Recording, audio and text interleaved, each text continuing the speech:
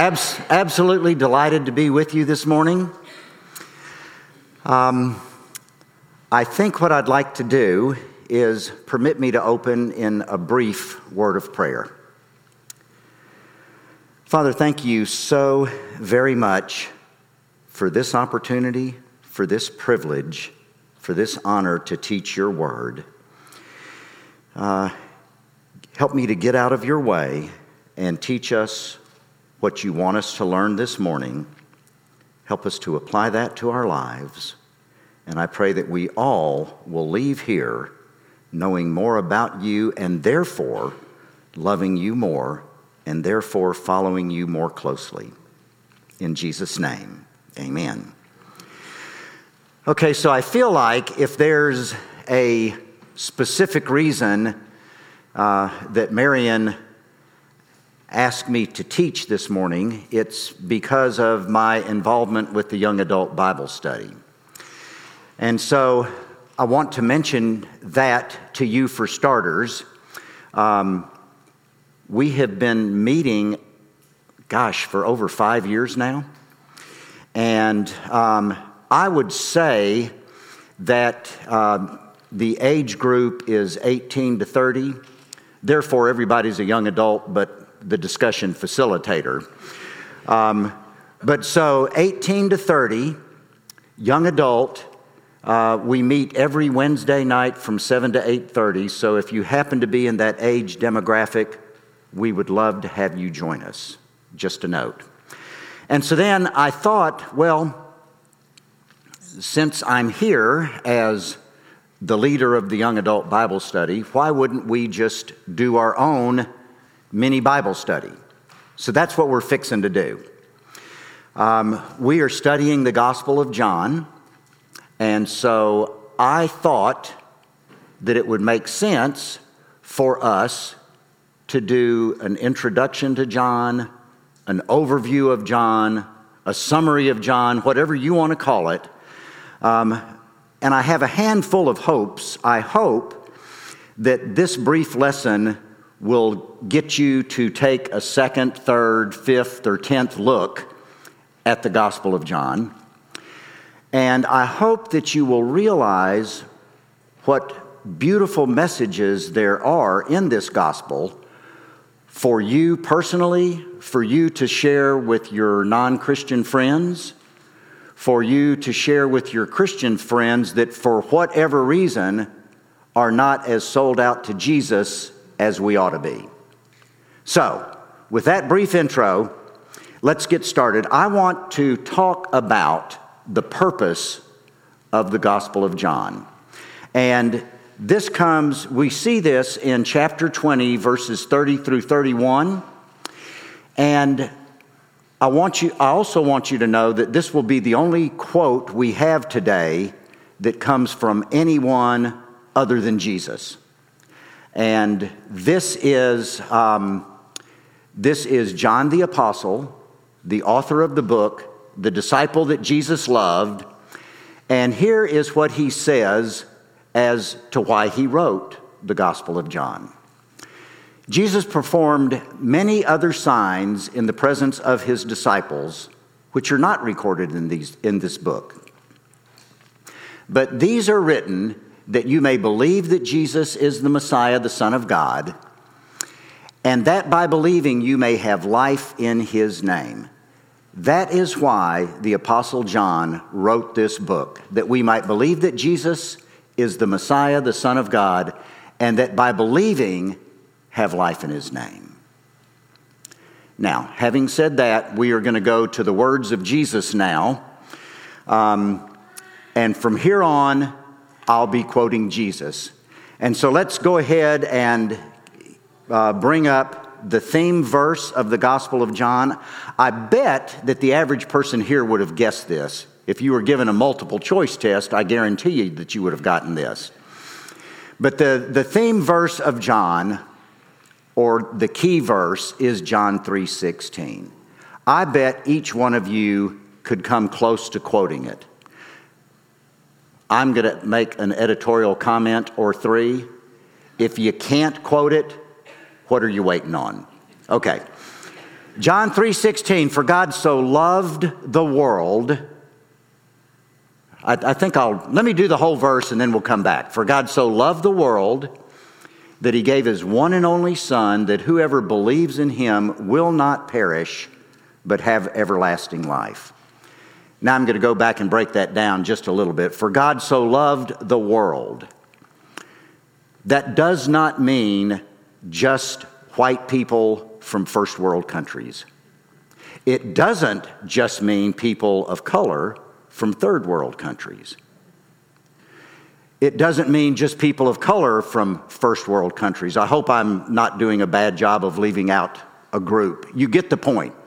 God so loved the world that he gave his one and only Son, that whoever believes in him, once again, whoever, that is not just United Methodist, that is not just people who attend RUMC, it includes all denominations. It includes non-denominations. It includes people who were like me when I was in 11th grade. I was unchurched. God so loved the world that he gave his one and only Son, that whoever believes in him will not perish, but have everlasting life. So you're probably sensing that a key word in the Gospel of John is believe. Now, my ADD is too great for me to sit and count the number of times the word believe is used in the Gospel of John. So I asked my good buddy Brian Broadhurst if he would go through the Gospel of John and count the number of times. I know you're here somewhere, Brian, with the lights and the light reflecting off my shiny forehead. I can't find you, but anyhow, so Brian was kind enough to count the number of times the word believe is said in the Gospel of John, and it's 98 times. 98 times the word believe is mentioned in the Gospel of John. It's a key word. If we were to title this lesson, we'd probably do something like call it Believe. So now, to further, I split an infinitive. Further to make that point, let's look at a couple more verses. We're going to look at the works of God and the will of God. I'm guessing that there are books written on the works of God. I know there are books written on the will of God. But let's take a look at John 6, before we do, or maybe John 6, 28 and 29, but y'all stop and think just for a handful of seconds, what do you think the works of God would be? I mean, off the top of my head, it would be attending church weekly, it would be tithing, it would be serving in some capacity, among others. Let's see what Jesus has to say about the work of God. Then they asked him, what must we do to do the works that God requires? Here is where Jesus, I just love Jesus for this. He practices the KISS principle when the KISS principle ought to be practiced. If you don't know the KISS principle, that's keep it simple, stupid. Jesus answered, the work of God is this, to believe in the one he has sent. That ain't rocket science. The work of God is to believe in the one he has sent.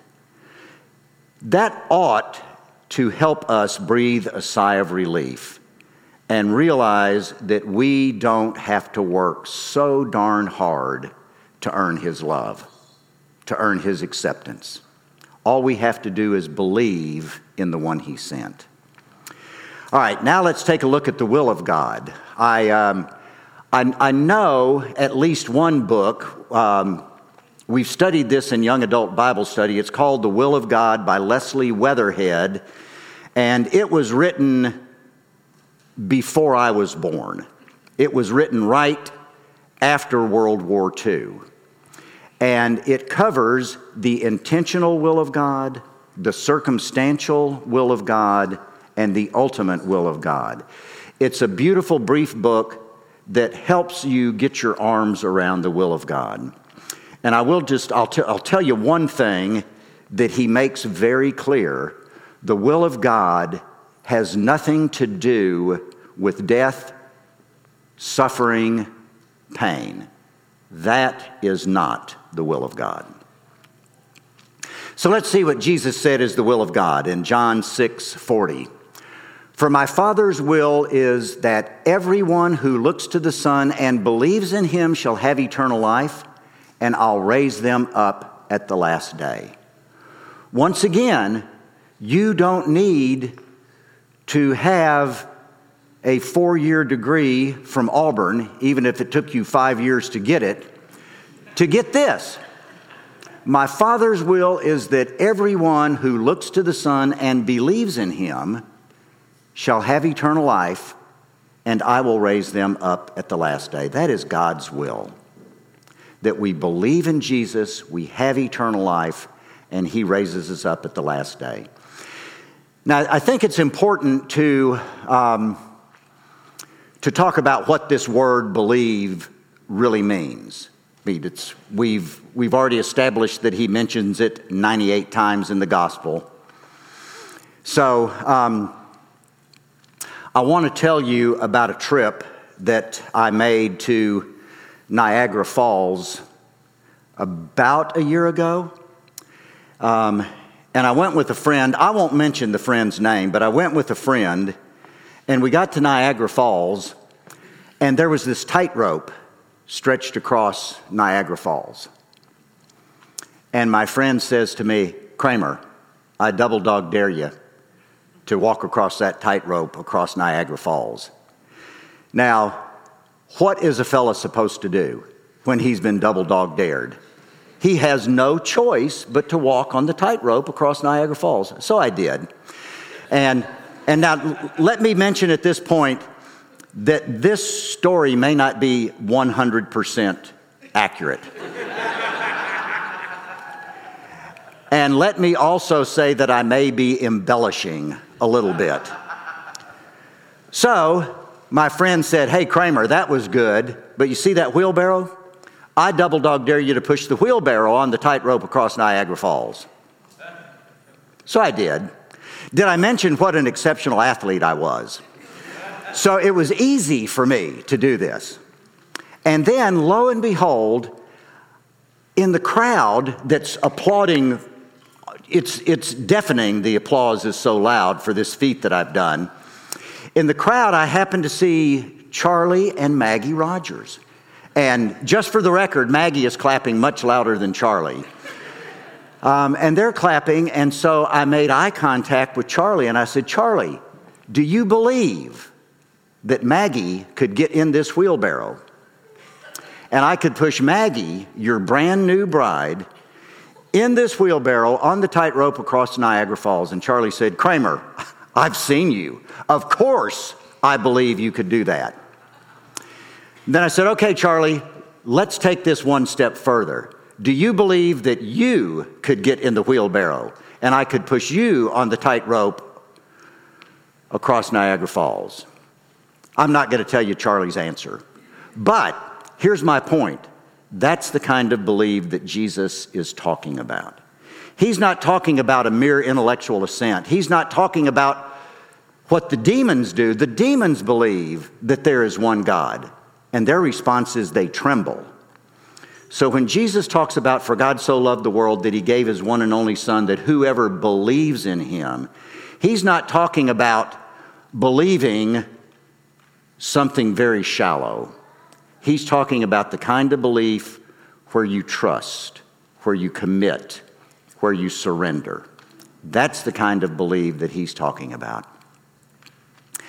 And so here's where I feel like this brief overview of John is such a wonderful message to non-Christians and Christians alike. Because after you examine the claims of Christ, I just have to wonder, why would you not trust him, believe in him? Why would you not surrender to him? All right, so now back to what Jesus has to say.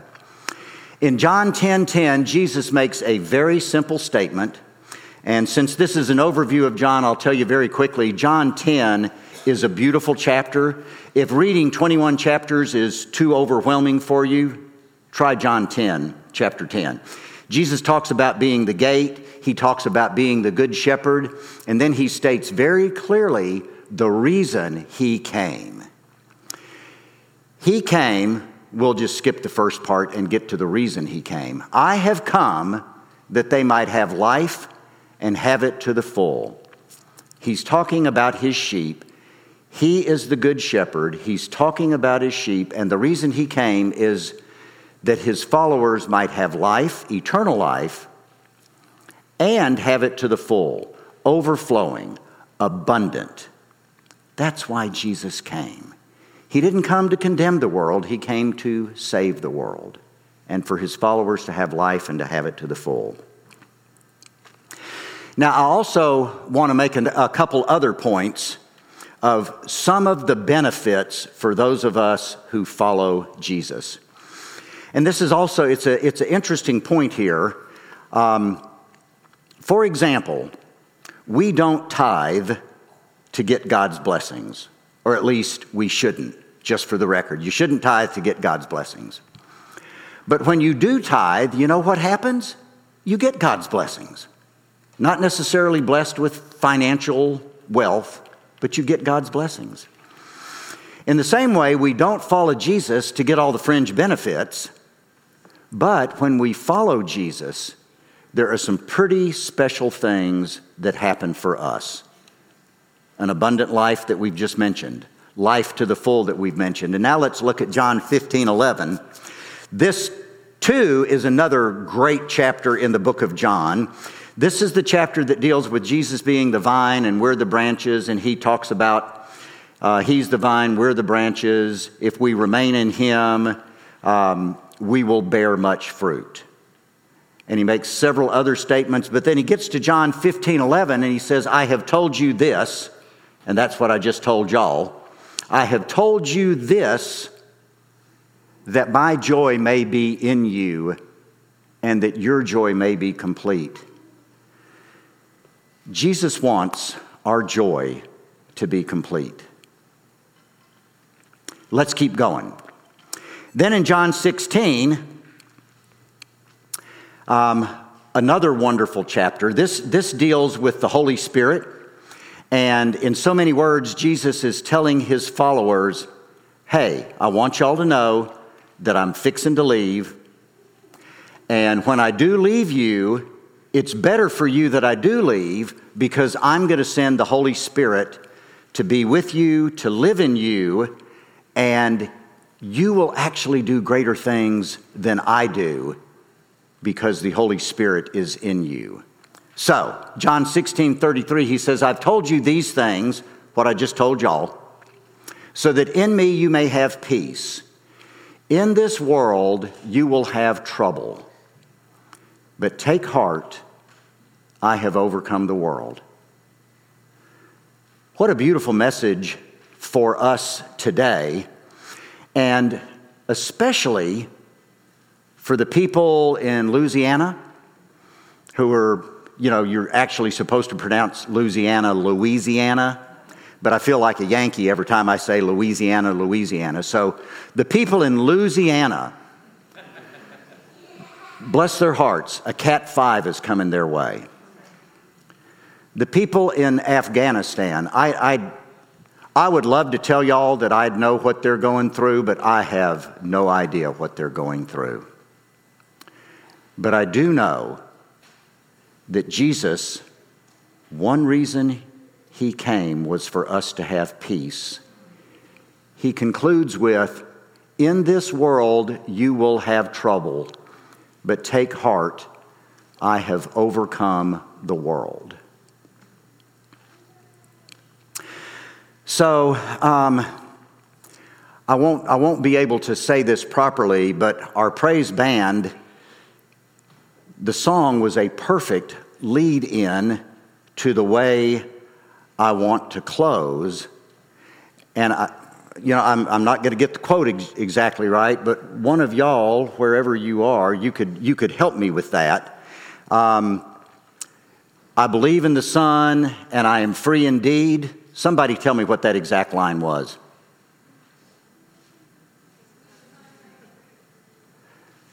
Say that louder, whoever said that. Who the Son sets free is free indeed. So I don't have this verse included, but it's John 8:31 and 32. And I want to conclude with this. To the Jews who had believed in Jesus, Jesus said, "If you hold to my teaching, you are really my disciples." There's an excellent measurement of if we are really his disciples, if we hold to his teaching. He goes on to say, "Then you will know the truth, and the truth will set you free." See, Jesus said, "I'm the way, the truth, and the life." So we'll know the truth, and the truth is Jesus. And if we know Jesus, he will set us free. And I stopped and thought about, so free from what?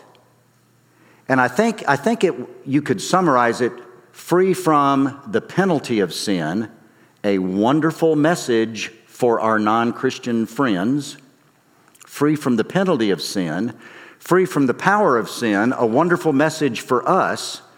The closer we follow Christ, the more obedient we are to Christ, and the more we will be set free from the power of sin. And then thanks be to God, one day we will be saved from the presence of sin.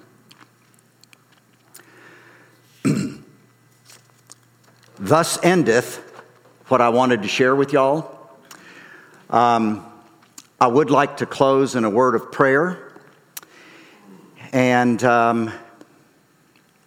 I'll stick around if anybody happens to want to ask me a question. I'd love to ask for questions now, but I'm afraid somebody would challenge me and I wouldn't know what to say. So I'm going to do that afterwards and let y'all come up if you have any questions that you want to ask. So pray with me as I close us in prayer, please. Father, I thank you for the beautiful message in your word in general, but specifically in the Gospel of John. Thank you for sending your Son. Thank you for loving the world so much that you sent your Son, that whoever believes in him will not perish but have everlasting life. And thank you, Jesus, for being willing to die in our place on the cross for our sins. And thank you that you want us to have life and that you want us to have it to the full. Thank you that you want us to experience your joy and your peace.